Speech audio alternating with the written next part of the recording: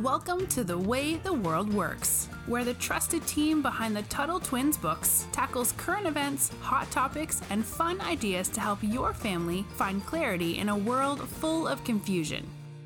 Hi, Emma. Hi, Brittany. So I think one of the biggest problems I see in our world today, and of course we talk about the way the world works, so this is important, is that too many people, they don't understand what cause and effect is. And I especially worry that we're not teaching kids this anymore. So just a brief, explanation. Cause and effect is this principle that when you do something, something else happens as a result, which is kind of like, oh my goodness, I'm going to botch this. Newton's, what is it, third law? Is it his third law? Oh, yeah. Where when you do something, there's like an equal. Yeah, I every haven't learned in a action long has time. an equal and opposite reaction. That's the one. Equal or opposite. Equal or opposite. So think of cause and effect that way. That isn't just, for science, it's what we do. If we do something, something's going to happen. So for example, if I push over a glass of milk, it's going to spill and then I'll have to clean it up, or somebody will have to clean it up. Hopefully you will take responsibility and clean up your unspilled milk, but who knows? And if I go to bed later than I should, I'll probably wake up more tired than I usually am. So these seem, pretty obvious. When we do something, it always has what we call consequences. Mm-hmm. But this gets ignored literally all the time. People, and of course, especially politicians, because we know that they're not always the smartest, they pretend that they can just do things without consequences, or they flat out ignore the consequences and assume something is just going to work because it's what they believe in. So this is so silly when you think about it, because you can't ignore something like cause and effect unless you live in a world without gravity. For example, let's think about the cup of milk, right? Unless, and you guys probably haven't seen The Matrix, but The Matrix, they can float through I'm not going to try to explain it. So let's just say there's no gravity. So if you flip over a cup of milk, or there's no, then the laws of physics don't exist, then the milk will maybe not spill over. But we don't live in that world, right? There are objective truths, as you and I have talked about before. So if we spill that milk, or tip that milk, it's going to spill. This is just what happens. And we see this play out in more damaging ways than just, spilling milk. So in fact, the government really loves to protect or pretend that consequences just don't exist. And I thought today, Emma, you and I can go over a couple of these examples. So let's start with one that's important to me, and that's minimum wage. That's a big thing right now. So you see a lot of people saying, fight for 15. Let's raise the minimum wage up to $15 an hour. Now, to put this in perspective, when I was entering the workforce, which I'm going to date myself here, I always say at least I'm not as old as Connor, but I'm actually almost as old as Connor, so I can't tease him anymore. So when I was 16, it was 2002.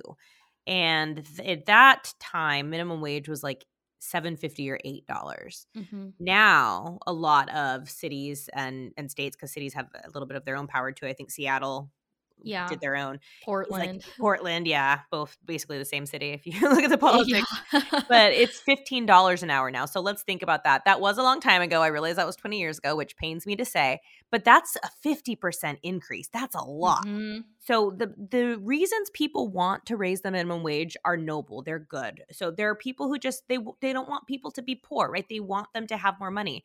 And there's nothing wrong with wishing that. The problem is when people ignore the consequences, the cause and effect of what that means.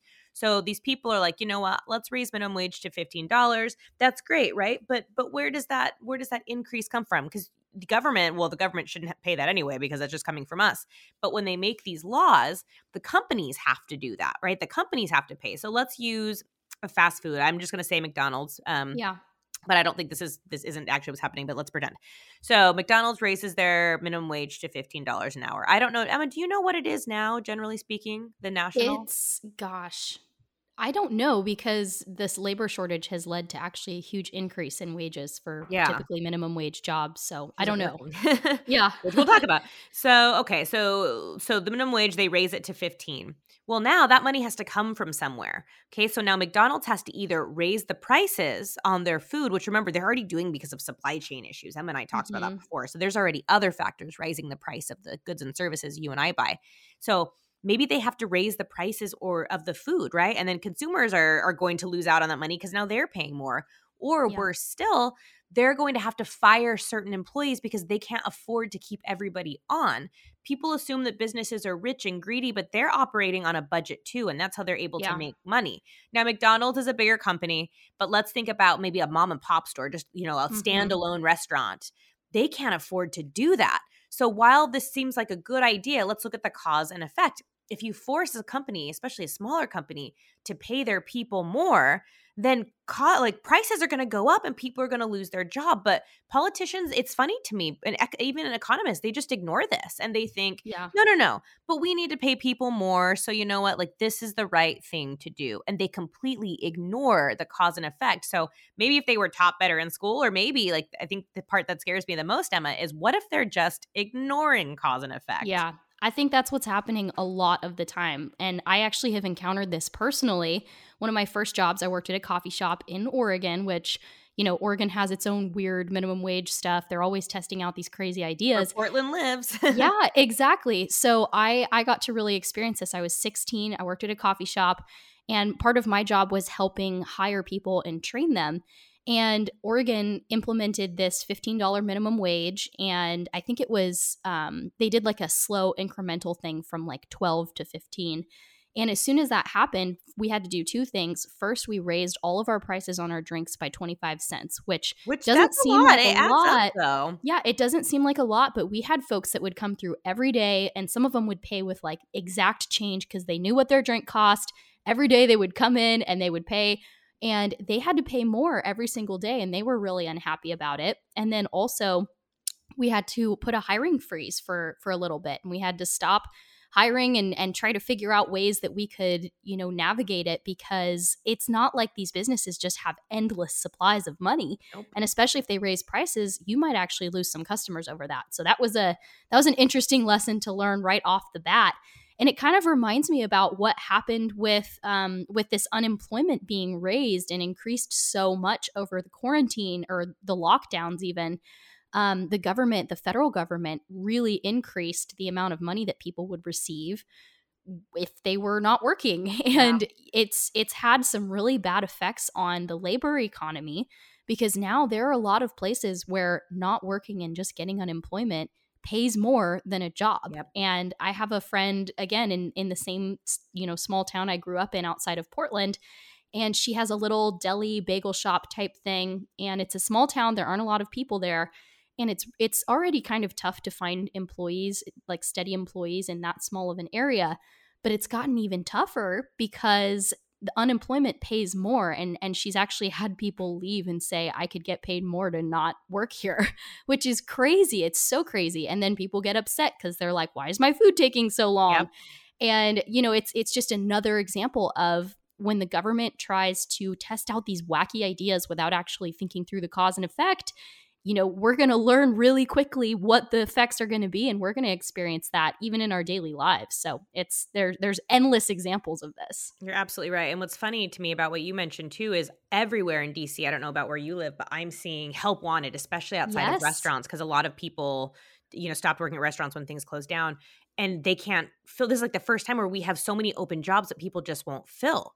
Yeah. And that is really, really scary to me, because you just got to wonder, like, usually it's, we have high unemployment, we need jobs, but now we have jobs and no one to fill them.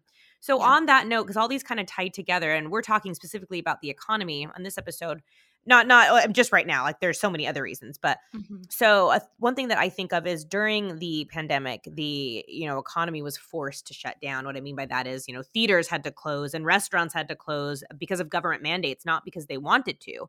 Now, if a restaurant or a theater or whatever wanted to close, I think that would have been fine if that was their personal choice, but they didn't have a choice, right?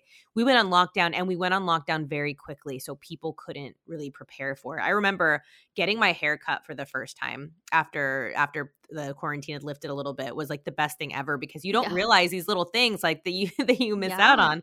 But what's funny to me is now we're having supply chain issues. Now the economy is not doing super great. But the government doesn't say like, oops, you know, maybe we shouldn't have shut down everything. Oops, maybe we should have let, you know, businesses decide if they wanted to do that. So it's this cause and effect again, where they completely shut down the economy and didn't think through that maybe this was going to have really negative consequences for the, not just a business, because a lot of businesses weren't able to reopen. But now the entire economy is struggling. So it's really scary to me when these cause and effect, you know, Emma and I are sitting here talking about it and we can understand, but the government and economists can't. No. And yeah, you talk about the lockdowns too. Another personal example that I saw. So I used to live in Arlington, DC area where Brittany, you are. And in Clarendon area, there was a dry cleaner that Cabot and I, my husband and I, would take our clothes to. And she was telling us about how all of these businesses in her area, it's a lot of like big offices and software companies and stuff like that. And a lot of those companies, as soon as the lockdown started, just went remote. And a lot of people were like, well, this is great. People can just work remotely. They're still employed. They still have jobs. But what happens to all of the small businesses in that area that rely on people being in the office and rely on people coming into work when you just pull the rug out from under them and suddenly shut down the economy? What do you know? People aren't bringing in their dry cleaning. People aren't picking up coffee in the morning, or they aren't getting lunch at these little small pizza shops and stuff at lunchtime. And, obviously there are market consequences and market corrections sometimes when demand goes down, but that should be something that happens naturally from consumers changing their minds. And it should be a gradual, slow thing so that people can adjust. But when the government just comes in and does it on behalf of the entire economy, it's so wrong, because all of those people just lost their livelihoods. Their business goes way down. It makes it way harder for them to stay alive. And even then, too, her name was Jen. She was complaining to me, I think rightfully so, about how the government was picking and choosing who got these bailouts. And she's like, American Airlines gets billions of dollars, but I only get, these little crumbs in comparison. And it's pretty crazy to me that the government just did that out of nowhere with absolutely zero regard for what would happen. And I mean, it's not even like it's just the economy either. Like, this happens with foreign wars. We go get involved overseas in other countries' affairs. And what do you know? It causes blowback. It causes people in other countries to hate America. And it's not like I'm saying they have every reason to hate America, but it's a lack of thinking through the consequences of our actions. And America's a very powerful country.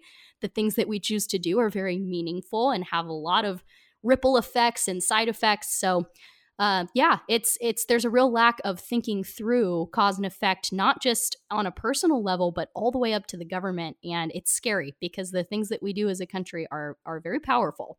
I think you're absolutely right. And I think, we could talk about this all day long, but I think we can end it here. So Emma, do you have any closing thoughts? Nope.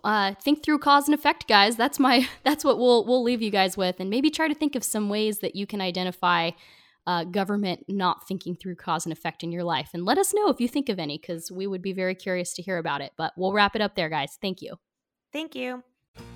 You've been listening to The Way the World Works. Make sure your family is subscribed and check out TuttleTwins.com for more awesome content.